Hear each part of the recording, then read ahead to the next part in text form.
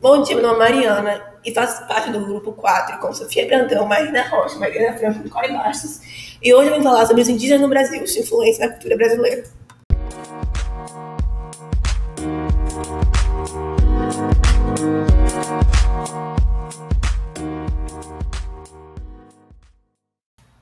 Os indígenas foram e são um dos povos que mais contribuíram para a construção da história brasileira.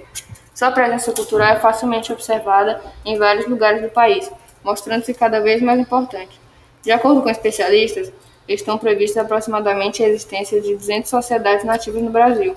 O número exato não pode ser estabelecido, levando em conta que existem grupos que vivem de forma independente, não mantendo contato regular com o complexo urbano. No censo de 2010, o IBGE registrou 896,9 mil indígenas, 36,2% na área urbana e 63,8% na área rural. Sites apontam que grupos indígenas no Brasil foram classificados em 10 espaços culturais: Norte Amazônica, Jurapuros, Guaporé, Tapajós Madeira, Alto Xingu, Tocantins Xingu, Pindaré, Gurupi, Paraná, Nordeste e Tietê, Uruguai. A revista Super Interessante mostrou em seus registros que, pelos dados de 2006 da FUNASA, os índios guaranis formam o maior agrupamento indígena brasileiro, com quase 10% dos 454 mil indígenas que habitam o território nacional atualmente. Segundo pesquisas, o povo guarani está dividido em 3 grupos: Kaiowá, Nandeva e Mibiá, dos quais o maior é o Kaiowá, que significa povo da floresta. Outras tribos de extrema importância são Macro-G e o Alto Xingu, que, respectivamente, estendem-se por regiões não litorâneas mais centralizadas e vivem próximo ao rio Xingu, no estado do Mato Grosso. Os povos Macro-G são Timbira, Aimoré, Goitacás, Carijó, Carajá, Bororó e Botocudo.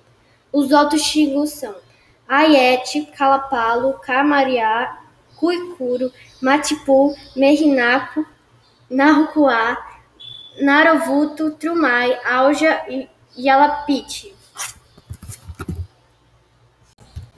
A cultura indígena é de fundamental importância na construção da identidade nacional brasileira. Aparece na dança, nas festas populares, nos elementos gastronômicos e principalmente no português utilizado no Brasil, resultado do processo de adaptação cultural de indígenas negros e europeus. É importante ressaltar que, no ponto de vista antropológico, é impossível falar apenas da cultura indígena, porque nas comunidades indígenas tradicionais existentes no país, a cultura indígena nunca foi apenas uma. Pelo contrário, a diversidade se manifesta na diversidade de etnias, línguas e costumes que possui. Na arte indígena, é extremamente rica e se manifesta na música, dança, arte plumária, cestária, cerâmica, tecelagem e pintura corporal. É importante ressaltar que a nossa cultura tem fortes traços indígenas e vão desde objetos e ações simples, como deitar na rede e preparar pratos como mandioca e pasta de peixe, até usos medicinais de plantas nativas, crenças folclóricas, saci pererê curupira e sua influência no português. Infelizmente, os indígenas sempre foram alvo para sofrimento de níveis e classificações diferentes. Portanto, é inegável quanto a sua população está sendo prejudicada desde que as ameaças começaram a ser feitas.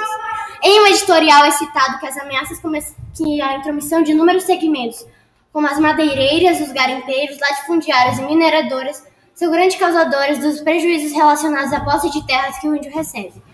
De acordo com a autora dessa matéria, essas intromissões costumaram causar o desmatamento, a poluição ambiental e a diminuição da diversidade local, trazendo a fome e o empobrecimento compulsório do corpo social nativo. Em nome de todos, agradeço vocês por terem ouvido nosso podcast. Tenham um bom dia. Fiquem com Deus. Amém.